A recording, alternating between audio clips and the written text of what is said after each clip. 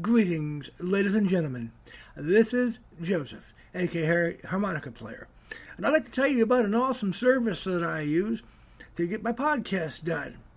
Did you know that there's a service out there called Zencastr, which is a one-stop shop for all podcasts? You can do editing, production, and audio and video. It's a one-stop shop place. If you use a professional account, like a Zencastr Pro and higher, you can have your video imported to every video player that there is possible. That only works on professional accounts, though. You have unlimited uploading, unlimited hosting, and you can monetize your podcast and earn money. Yeah. So if you want to take advantage of this, go to Zencastr.com/pricing and use my code Harmonica Player Podcast and get 3 months off your Zencastr Professional. We are anxious to hear your story. Take care and happy podcasting. Mic on. And now on this episode of Mic off. Gaining demos and other interests on Joseph Weekland's Harmonica Player Podcasts. Mic on. we are going to hear a segment of Mic off.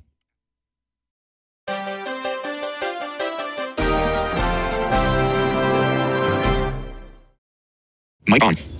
Prophets and Kings. This is going to be episode 8 in that series called Mic off. Mic on. National Apostasy. So, good luck on this little 15-minute segment you're about to hear. Thank you, and may God bless you. Mic off.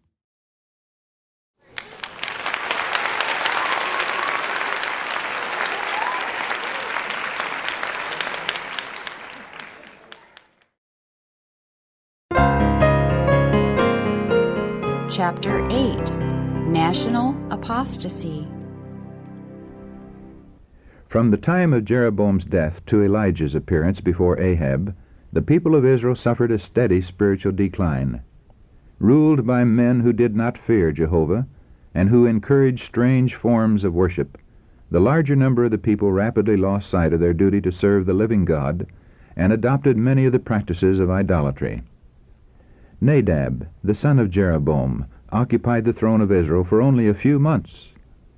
His career of evil was suddenly stopped by a conspiracy headed by Baasha, one of his generals, to gain control of the government.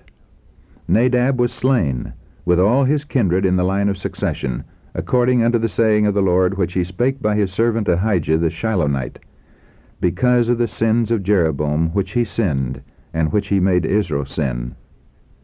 1 Kings chapter 15, verses 29 and 30.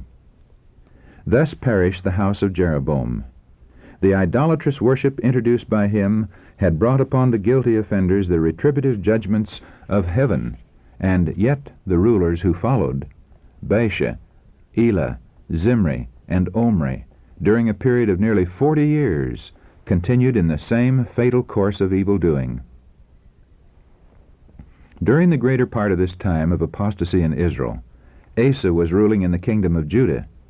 For many years Asa did that which was good and right in the eyes of the Lord his God, for he took away the altars of the strange gods and the high places, and brake down the images, and cut down the groves, and commanded Judah to seek the Lord God of their fathers, and to do the law and the commandment. Also he took away out of all the cities of Judah the high places, and the sun images, and the kingdom was quiet before him. 2 Chronicles chapter 14, verses 2 to 5. The faith of Asa was put to a severe test when Zerah the Ethiopian, with an host of 1,000,000 and 300 chariots, 2 Chronicles chapter 14, verse 9, invaded his kingdom. In this crisis Asa did not put his trust in the fenced cities in Judah that he had built, with walls and towers and gates and bars, nor in the mighty men of valor, in his carefully trained army. 2 Chronicles chapter 14, verses 6 to 8. The king's trust was in Jehovah of hosts, in whose name marvelous deliverances had been wrought in behalf of Israel of old. Setting his forces in battle array, he sought the help of God. The opposing armies now stood face to face. It was a time of test and trial to those who served the Lord. Had every sin been confessed? Had the men of Judah full confidence in God's power to deliver? Such thoughts as these were in the minds of the leaders. From every human viewpoint, the vast host from Egypt would sweep everything before it. But in time of peace, Asa had not been giving himself to amusement and pleasure. He had been preparing for any emergency. He had an army trained for conflict. He had endeavored to lead his people to make their peace with God. And now, although his forces were fewer in number than the enemy, his faith in the one whom he had made his trust did not weaken. Having sought the Lord in the days of prosperity, the king could now rely upon him in the day of adversity. His petition showed that he was not a stranger to God's wonderful power. "It is nothing with thee to help," he pleaded, "whether with many or with them that have no power.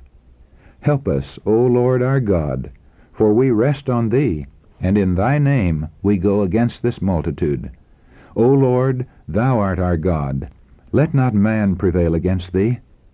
2 Chronicles chapter 14, verse 11. The prayer of Asa is one that every Christian believer may fittingly offer. We fight in a warfare, not against flesh and blood, but against principalities and powers and against spiritual wickedness in high places. See Ephesians chapter 6, verse 12. In life's conflict, we must meet evil agencies that have arrayed themselves against the right. Our hope is not in man, but in the living God. With full assurance of faith, we may expect that he will unite his omnipotence with the efforts of human instrumentalities for the glory of his name. Clad with the armor of his righteousness, we may gain the victory over every foe. King Asa's faith was signally rewarded. The Lord smote the Ethiopians before Asa and before Judah, and the Ethiopians fled. And Asa and the people that were with him pursued them unto Gerar. And the Ethiopians were overthrown, that they could not recover themselves, for they were destroyed before the Lord and before his host. 2 Chronicles chapter 14, verses 12 and 13. As the victorious armies of Judah and Benjamin were returning to Jerusalem, the Spirit of God came upon Azariah the son of Oded, and he went out to meet Asa, and said unto him, Hear ye me, Asa, and all Judah and Benjamin. The Lord is with you, while ye be with him, and if ye seek him, he will be found of you. But if ye forsake him, he will forsake you. Be ye strong, therefore, and let not your hands be weak, for your work shall be rewarded. 2 Chronicles chapter 15, verses 1, 2, and 7. Greatly encouraged by these words, Asa soon led out in a second reformation in Judah. He put away the abominable idols out of all the land of Judah and Benjamin, and out of the cities which he had taken from Mount Ephraim, and renewed the altar of the Lord that was before the porch of the Lord. And he gathered all Judah and Benjamin, and the strangers with them out of Ephraim and Manasseh, and out of Simeon, for they fell to him out of Israel in abundance, when they saw that the Lord his God was with him. So they gathered themselves together at Jerusalem in the 3rd month, in the 15th year of the reign of Asa. And they offered unto the Lord the same time of the spoil which they had brought 700 oxen and 7,000 sheep. And they entered into a covenant to seek the Lord God of their fathers with all their heart and with all their soul.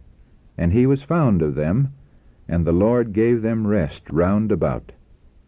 2 Chronicles chapter 15, verses 8 to 12, and verse 15. Asa's long record of faithful service was marred by some mistakes, made at times when he failed to put his trust fully in God.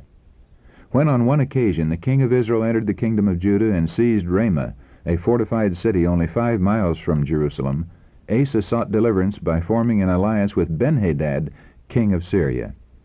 This failure to trust God alone in time of need was sternly rebuked by Hanani the prophet, who appeared before Asa with the message, Because thou hast relied on the king of Syria, and not relied on the Lord thy God, therefore is the host of the king of Syria escaped out of thine hand.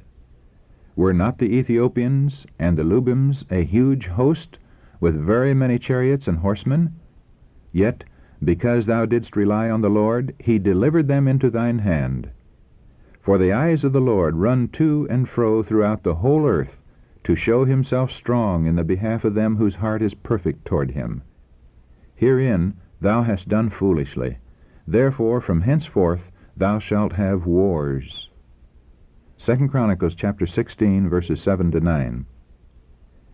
Instead of humbling himself before God because of his mistake, Asa was wroth with the seer, and put him in a prison house, for he was in a rage with him because of this thing. And Asa oppressed some of the people the same time. 2 Chronicles chapter 16, verse 10. In the 39th year of his reign, Asa was diseased in his feet, until his disease was exceeding great. Yet in his disease he sought not to the Lord, but to the physicians. 2 Chronicles chapter 16, verse 12. The king died in the 41st year of his reign, and was succeeded by Jehoshaphat his son. 2 years before the death of Asa, Ahab began to rule in the kingdom of Israel. From the beginning, his reign was marked by a strange and terrible apostasy. His father, Omri, the founder of Samaria, had wrought evil in the eyes of the Lord, and did worse than all that were before him. 1 Kings chapter 16, verse 25. But the sins of Ahab were even greater. He did more to provoke the Lord God of Israel to anger than all the kings of Israel that were before him, acting as if it had been a light thing for him to walk in the sins of Jeroboam, the son of Nebat. 1 Kings chapter 16, verses 33 and 31. Not content with encouraging the forms of religious service followed at Bethel and Dan, he boldly led the people into the grossest heathenism, by setting aside the worship of Jehovah for Baal worship. Taking to wife Jezebel, the daughter of Ethbaal, king of the Zidonians, and high priest of Baal, Ahab served Baal and worshipped him, and he reared up an altar for Baal in the house of Baal, which he had built in Samaria. 1 Kings chapter 16, verses 31 and 32. Not only did Ahab introduce Baal worship at the capital city, but under the leadership of Jezebel he erected heathen altars in many high places, where, in the shelter of surrounding groves, the priests and others connected with this seductive form of idolatry exerted their baleful influence, until well nigh all Israel were following after Baal. There was none like unto Ahab, who did sell himself to work wickedness in the sight of the Lord, whom Jezebel his wife stirred up, and he did very abominably in following idols according to all things, as did the Amorites, whom the Lord cast out before the children of Israel.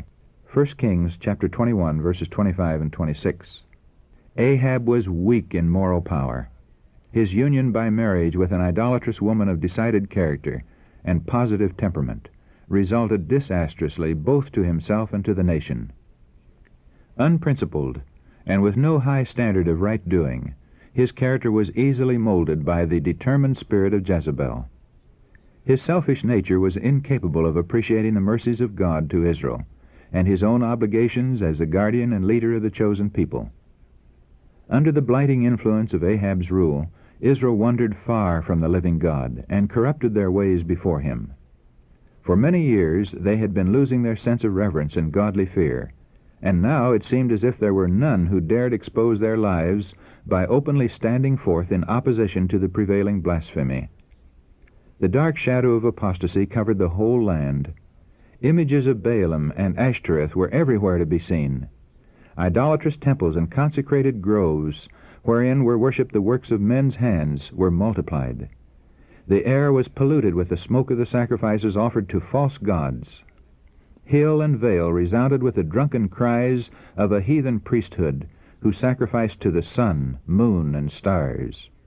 Through the influence of Jezebel and her impious priests, the people were taught that the idol gods that had been set up were deities, ruling by their mystic power the elements of earth, fire, and water.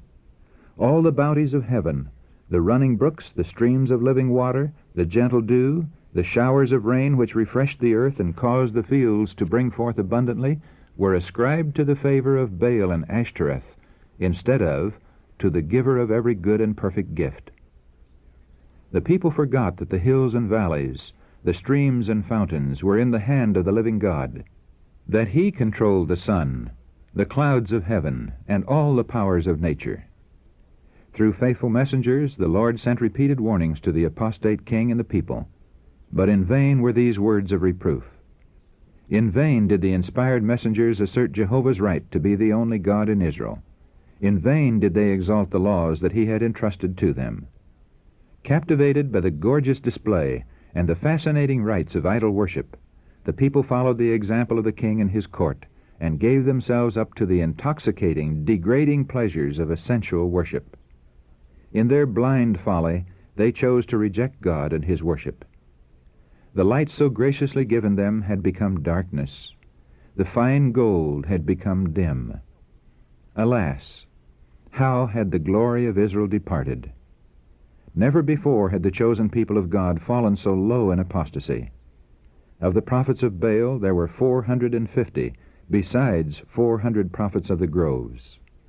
1 Kings chapter 18, verse 19. Nothing short of the miracle-working power of God could preserve the nation from utter destruction. Israel had voluntarily separated herself from Jehovah. Yet the Lord in compassion still yearned after those who had been led into sin, and he was about to send to them one of the mightiest of his prophets, through whom many were to be led back to allegiance to the God of their fathers. Mic on. Well, folks, you heard it. This completes another episode of Mic off.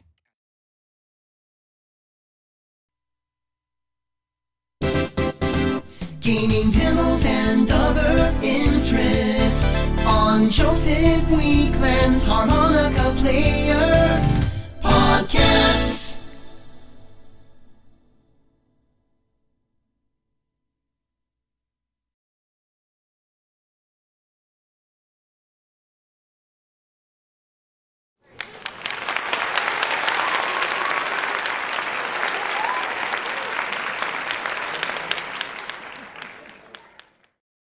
Mic on.